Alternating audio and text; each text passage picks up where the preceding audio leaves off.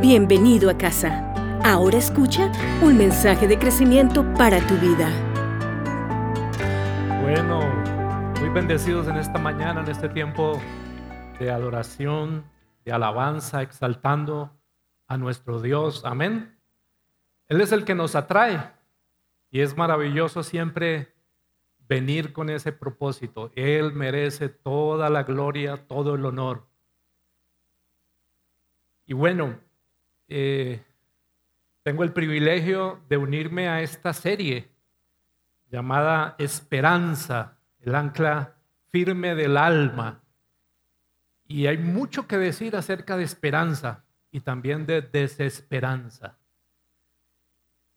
Y los textos que voy a usar más adelantito va a ser Ezequiel capítulo 37. Es un texto muy conocido. Habla acerca del valle de los huesos secos. Yo lo he llamado de diferentes maneras y una de las formas como lo he llamado es el valle de la esperanza también. Pero bueno, permítanme entonces leer esta parte de la palabra de Dios, capítulo 37 del libro de Ezequiel. Yo tengo la Reina Valera 60.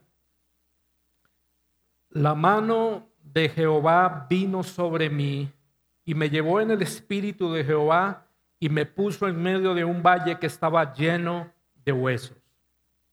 Y me hizo pasar cerca de ellos por todo en derredor.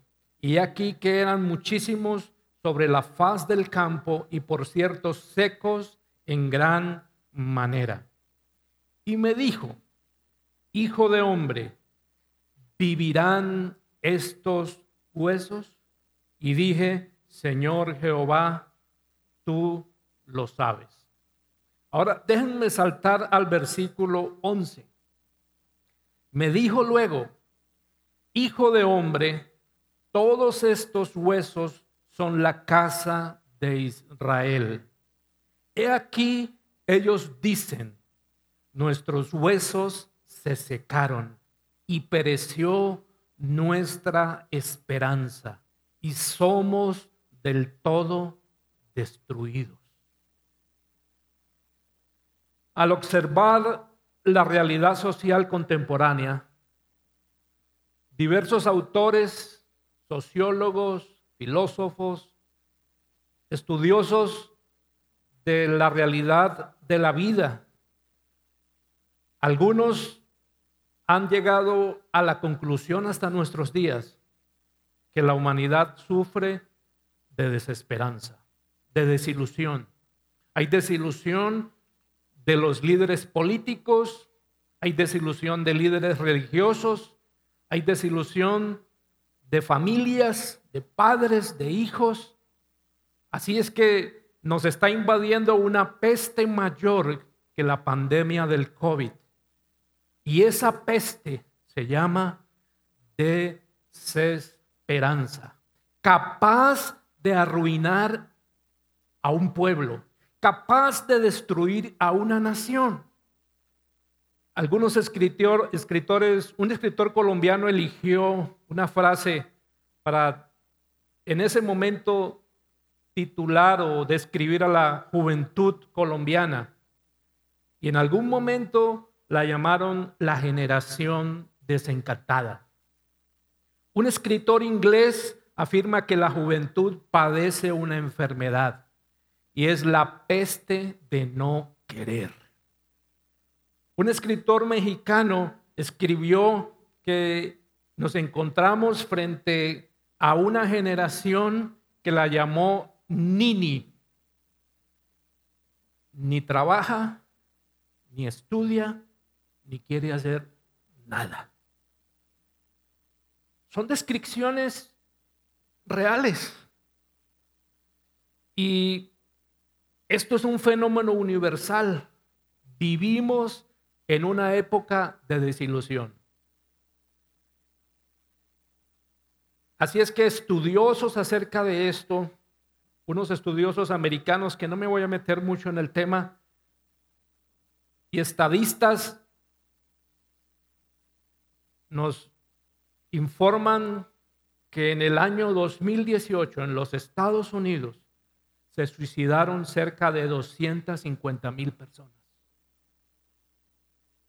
En este momento, el COVID ha matado 250,000 personas en los Estados Unidos, pero es casi igual.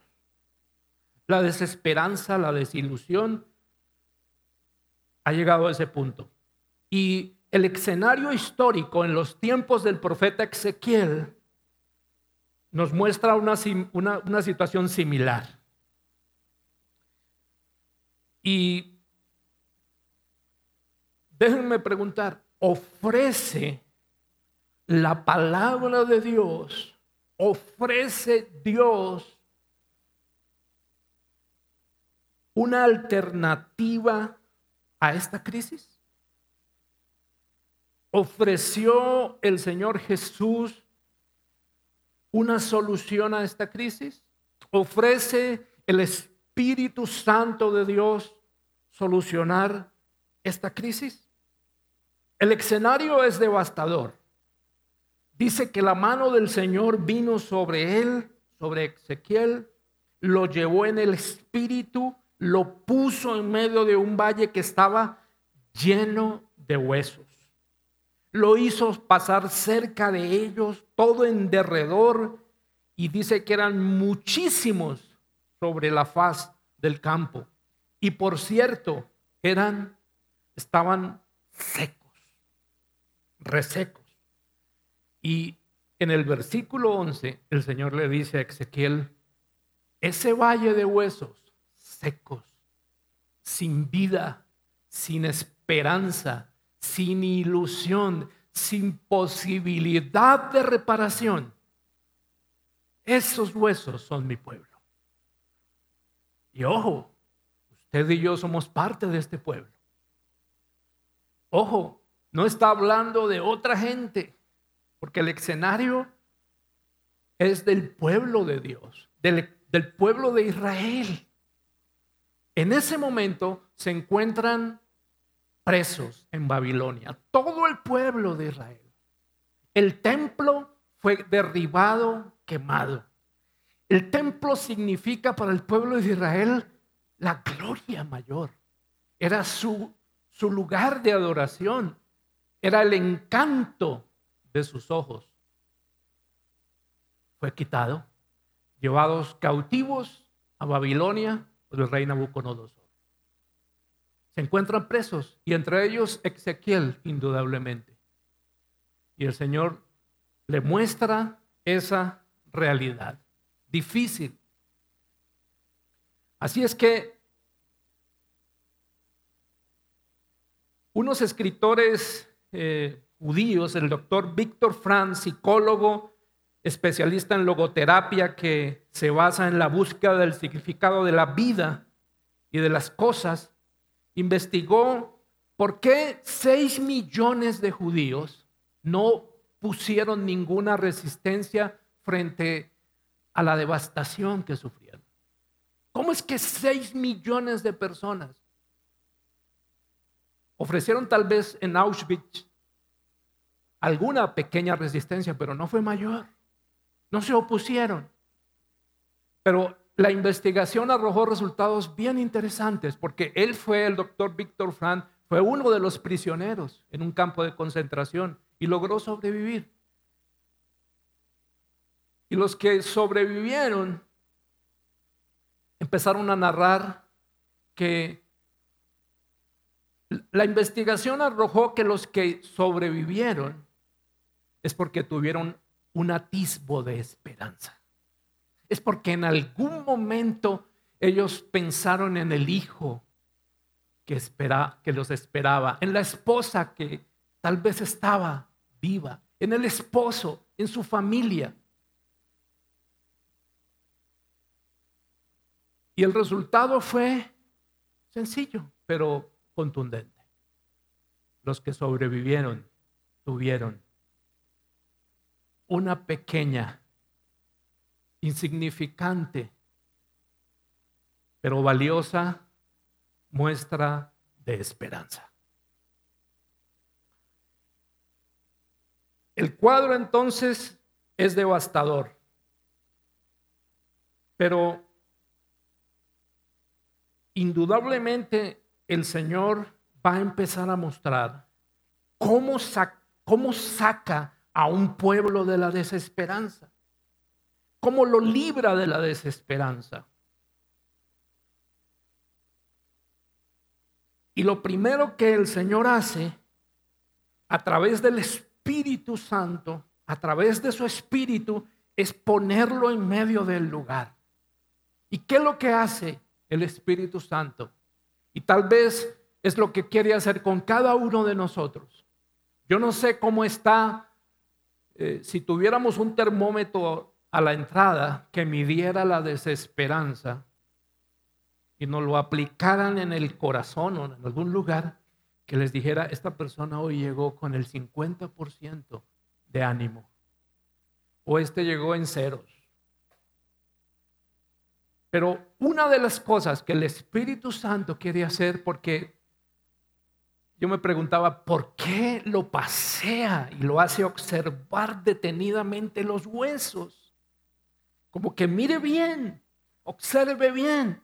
Y le dice, ¿ves todos estos huesos? El panorama era impresionante. Pero ¿saben, mis hermanos? El Espíritu Santo le muestra la realidad. Si no tenemos la realidad de lo que está pasando, si no tenemos la realidad de nuestra vida, si no tenemos la realidad interna de nuestro corazón, porque déjeme decirle, no es cierta la frase por ahí que se dice que si hay vida, hay esperanza. Yo he puesto en duda esa frase, porque hay mucha gente que tiene vida, pero por dentro están llenos de huesos secos. Su vida está seca. No hay ilusiones. No hay esperanza. La razón de su esperanza está confundida. Está perdida. Como lo estaba en medio de esa cantidad, de ese valle de huesos secos. Así es que déjeme decirle algo. El Señor no es demagogo. El Espíritu Santo no es un político que usa demagogia. Usted sabe, el político te muestra, te ilusiona, te hace ver cosas que no son y te promete cosas que son mentirosas. Vas a tener, como dice por ahí el dicho, construyen puentes en donde no hay ríos, son capaces de pavimentar el mar, etcétera. Cosas ilusorias, pero no, el Espíritu Santo para sacar a este pueblo de la desesperanza. El Señor le dice a Ezequiel, lo primero que tienes que ver, pueblo, es la realidad en que estás. Estás seco. Si yo no reconozco que estoy seco, que estoy muerto en mis delitos y pecados, que no funciono de la manera que debería de funcionar, si yo no veo esa realidad, entonces es muy complicado hacer algo más allá. El hijo pródigo, dice la palabra, cuando él vio su realidad, fue lo primero que el Espíritu Santo le mostró. Al fin, como dicen los mexicanos, me cayó el 20. Por fin entendí, comprendí mi realidad. Estoy comiendo entre los cerdos. Estoy haciéndome semejante a ellos. Mi vida es una tragedia, sin familia, sin padre, sin techo, viviendo de la pobreza. Pero lo primero que el Espíritu Santo va a hacer para sacarte a ti, a tu casa, de la desesperanza, es que tú veas la realidad y la entiendas. ¿Ver la realidad para qué? Bueno, ahí viene lo otro. Ver la realidad para solucionarla, porque el Espíritu Santo vino a convencernos de justicia, de pecado. Él no vino a condenarnos. No. Ese no es el Espíritu Santo de Dios. El Espíritu Santo de Dios quiere mostrarme la realidad para que yo reaccione y tome determinaciones frente a lo que estoy viviendo. Así es que de aquí viene la gran pregunta, y es en donde como he basado estos minutos de tema. La gran pregunta aquí es: Hijo de hombre, ¿vivirán estos huesos? ¿Tú qué dices? Entonces, la respuesta determina la acción de Dios. Mi respuesta frente a mi realidad va a determinar el Señor qué puede hacer. Y saben, el ejercicio que se hizo en ese tiempo trabajando este tema con el doctor Jorge Atienza y algunas personas fue muy interesante, porque el ejercicio fue: ¿esa pregunta hoy está vigente? La pregunta está para nosotros aquí también hoy. William, hijo de hombre, humano, ¿vivirán estos huesos? Y entonces empezó a pensar el hombre. Y hay unas posibles respuestas. Voy a darles algunas, no todas, pero hay algunas respuestas que la humanidad ha dado frente a esta pregunta. Entonces,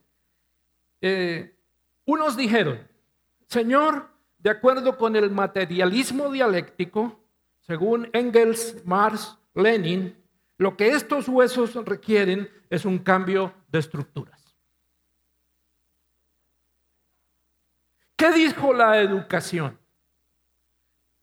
Nos toca concientizar a estos huesos de que deben culturizarse. Nos toca concientizar a estos huesos que deben entrar en un ambiente de intelectualidad, y tan pronto entren en ese ambiente, entonces los huesos se van a levantar, porque sin estudio tú no eres nada.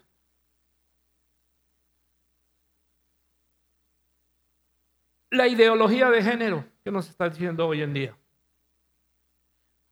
En la ONU hay un hombre, no sé muy bien el nombre, Bitit,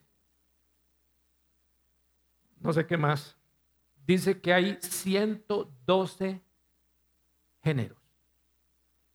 Él lo dice de esta manera: hay 112 sexos, no hay dos, hay 112.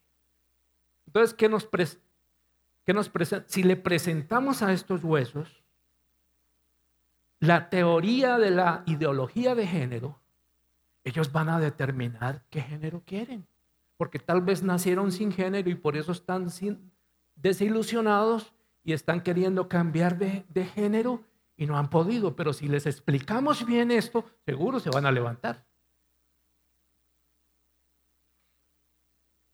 ¿Y la religión qué dijo? Señor, podemos hacer una campaña evangelística en este lugar. Si le metemos a esto buena música, si le metemos luces por todo lado, buenos instrumentos, una prédica bien que los empodere, porque nosotros tenemos el secreto, tenemos la última estrategia de crecimiento para que estos huesos se levanten rapidito y funcionen.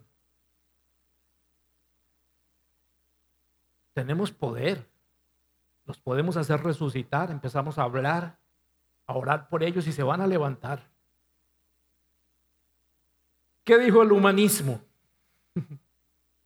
El hombre es el centro del universo, ustedes son la máxima creación de Dios, ustedes se pueden parar por sí mismos, son humanos, son valientes.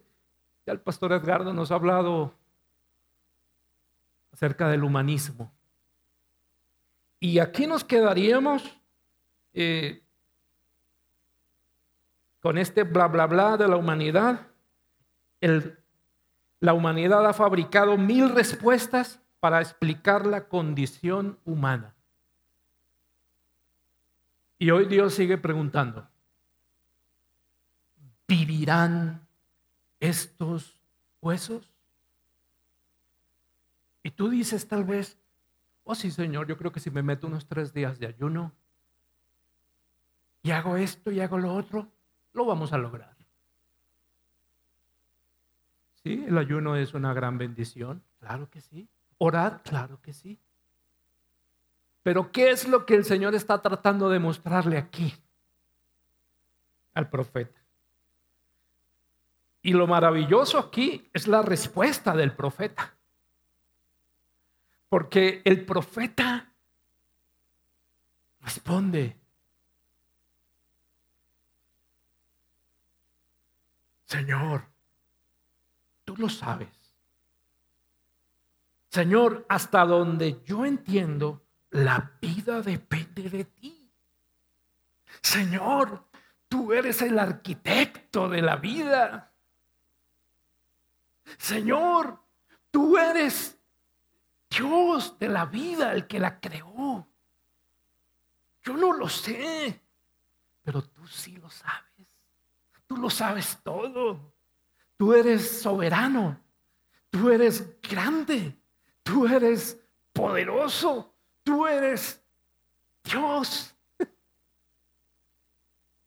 Ante la desesperanza y la sequedad, tú eres el único, Señor, que puede traerle vida a este cementerio.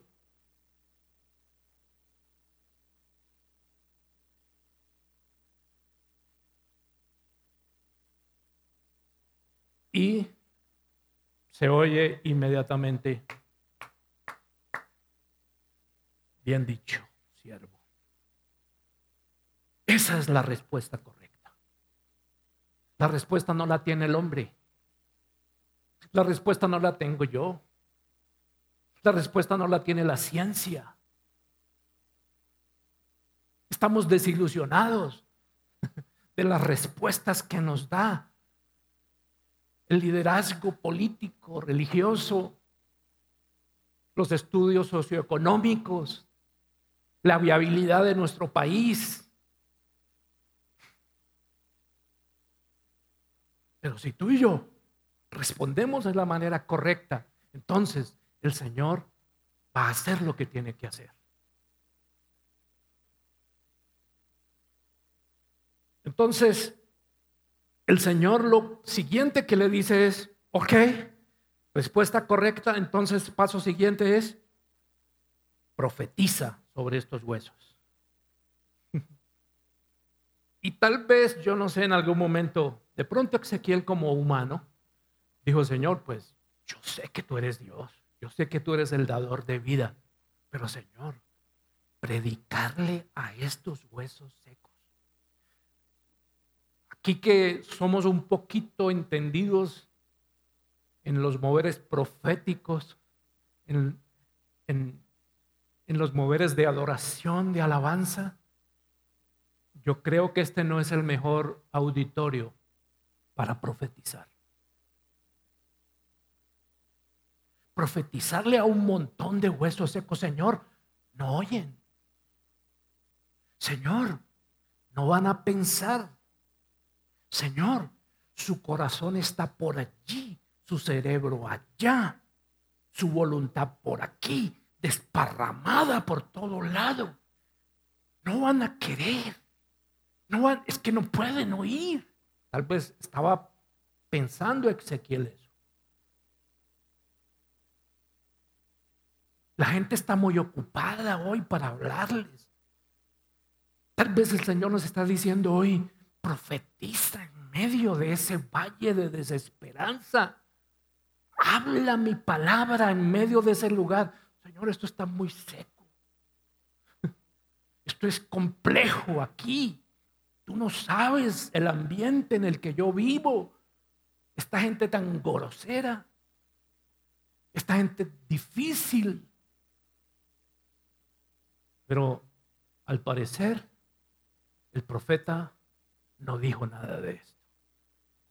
Y él dijo: profeticé como me fue mandado.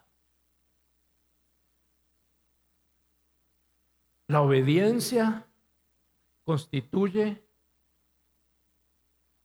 un fundamento claro y fuerte para que nosotros podamos llenarnos de esperanza.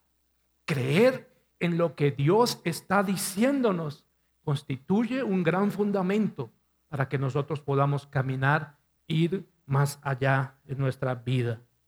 Amén. Dios honra la obediencia, y un corazón que obedece a Dios se va a llenar de esperanza, porque va a observar que cuando obedece, Dios lo acompaña y hace lo imposible. Tú solo no podrás hacerlo. Tendrás que seguir la instrucción de Dios. Si Dios te dijo, hazlo. Y si tú lo haces, entonces tu aliento, tu esperanza, tus sueños van a crecer cada día más. Amén. Es lo que el Señor hace. Es bien interesante aquí que Él dice que cuando Él empezó a profetizar, se oyó un ruido. Se oyó un ruido. Yo les contaba en días pasados, ¿por qué hay ruidos de ruidos? ¿Qué ruido estamos produciendo? ¿Qué ruido estamos oyendo? Les contaba el otro día a mis hermanos en un chat que estábamos haciendo acerca de la historia de las dos ranitas que caen a un hueco profundo y ellas empiezan a saltar para tratar de salir las dos. Y arriba estaban diciéndole las otras alrededor, desinquietas, no salten, si saltan se van a ir más abajo y van a morir. No, y les gritaban, no brinquen, no salten, quédense quietas. Y una de ellas se quedó quieta y murió. Y la otra siguió saltando y saltaba hasta que salió. Esa ranita era sorda. ¿Qué oímos? ¿Qué voces estamos escuchando? A la pregunta, ¿vivirán estos huesos? ¿La familia? ¿Las noticias? Te están diciendo, esto es inviable, esto no es posible, no lo vas a lograr, tú no eres nadie, no has estudiado, etcétera. El ruido del Espíritu vino. Por eso más adelante dice que Él llamó al Espíritu. Espíritu, ven de los cuatro vientos. ¿Saben? Lo llamó completo al Espíritu. Ven, ven Espíritu Santo, no por pedacitos. Lo queremos completo en nuestra vida. Amén.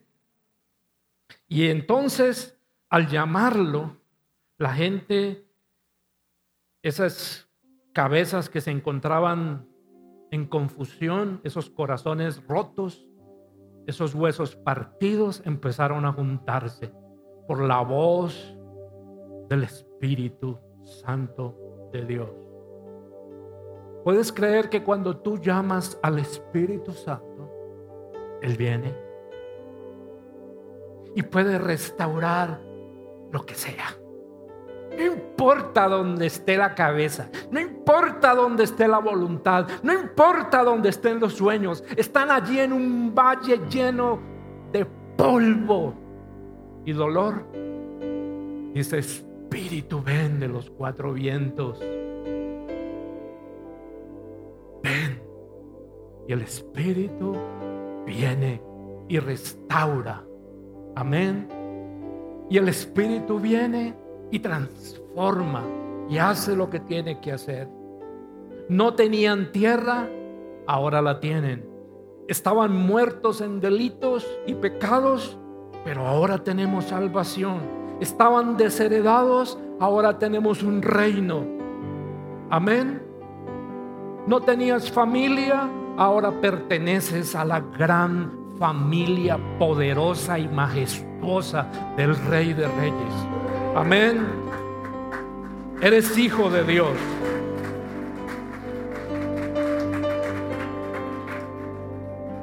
Tenían estos huesos una vida sin sentido, no había propósito, no había esperanza, pero ahora están llenos de propósito. ¿Sabes? Y yo sé que aquí se ha hablado mucho de esto. pero llenarnos de sentido, de propósito, nos llena de esperanza. Tenemos un proyecto para el mundo que es verdad. Tenemos un nombre que proclamar que es verdad, que no es demagogia, es realidad. Es Jesús el Salvador de la humanidad. Es Jesús el único que puede restaurar y levantar al caído. Es Jesús nuestro Señor. Amén. Y el versículo 13 y 14 dicen: y sabréis que yo soy Jehová, cuando abra vuestros sepulcros y os saque de vuestras sepulturas, pueblo mío, y pondré mi espíritu en vosotros y viviréis, y os haré reposar sobre vuestra tierra, y sabréis que yo Jehová hablé y lo hice, dice el Señor. Sepulcros se abren. Gente que está metida en tumbas, gente que está sepultada en vida. El Espíritu del Señor dice: yo lo haré. No la filosofía, no la confianza en hombres. No, el Señor no atribuye crédito al profeta ni a ningún hombre. Él es el único merecedor de toda la gloria y el honor. Amén. Dios no lo hace para que el mundo sepa de nosotros, no para que nosotros crezcamos. Lo hace para que sepamos que Él es el Señor, que Él es Dios. Amén. Y que cuando el hombre olvida quién es Dios, cae en la ruina de la desesperanza. El pueblo de Israel se olvidó de su Dios, lo cambió por ídolos y cayeron en la ruina de la desesperanza. Entienda, el Señor, ellos dicen: tenemos desesperanza, pero el Señor dice: yo digo, yo lo dije, yo lo hice. Amén. El secreto de la vida y la esperanza radica en saber quién es nuestro Dios. Entonces, cuando usted y yo sabemos quién es nuestro Dios, nunca va a caer en la ruina de la desesperación. Puede ponerse en pie un momento. Y puedes levantar tus manos al cielo allí. Y tal vez puedes permitir que el Espíritu Santo te lleve a tu realidad. ¿Cuál es tu realidad? ¿Qué está dañando tu vida que parece un cementerio? Que la sequedad que ha invadido tu casa, tu mente, tu corazón, la desilusión, el Espíritu Santo la quiere mostrar, y que tú veas esa realidad y digas: sí. Y entonces la pregunta viene del Señor hoy: hija, hijo, ¿vivirán estos huesos? Y tú respondes: Señor, solo tú lo puedes hacer. Señor, solo tú lo puedes cambiar. Solo tú puedes cambiar esta realidad y transformar esta realidad. Y puedes llamar al Espíritu, decirle: Espíritu, ven, ven. Ven por todos lados en mi vida, a mis emociones, a mi cuerpo, a mi alma, a mi mente, a mi voluntad. Espíritu, ven por favor. Ven y sopla tu vida sobre mí. Sopla tu vida sobre mí. Ven, Espíritu de Dios. Esperamos que hayas podido experimentar la presencia de Dios por medio de este mensaje. Para escuchar más, ingresa a lanube.iglesialacasa.co o a través de lacasa.co.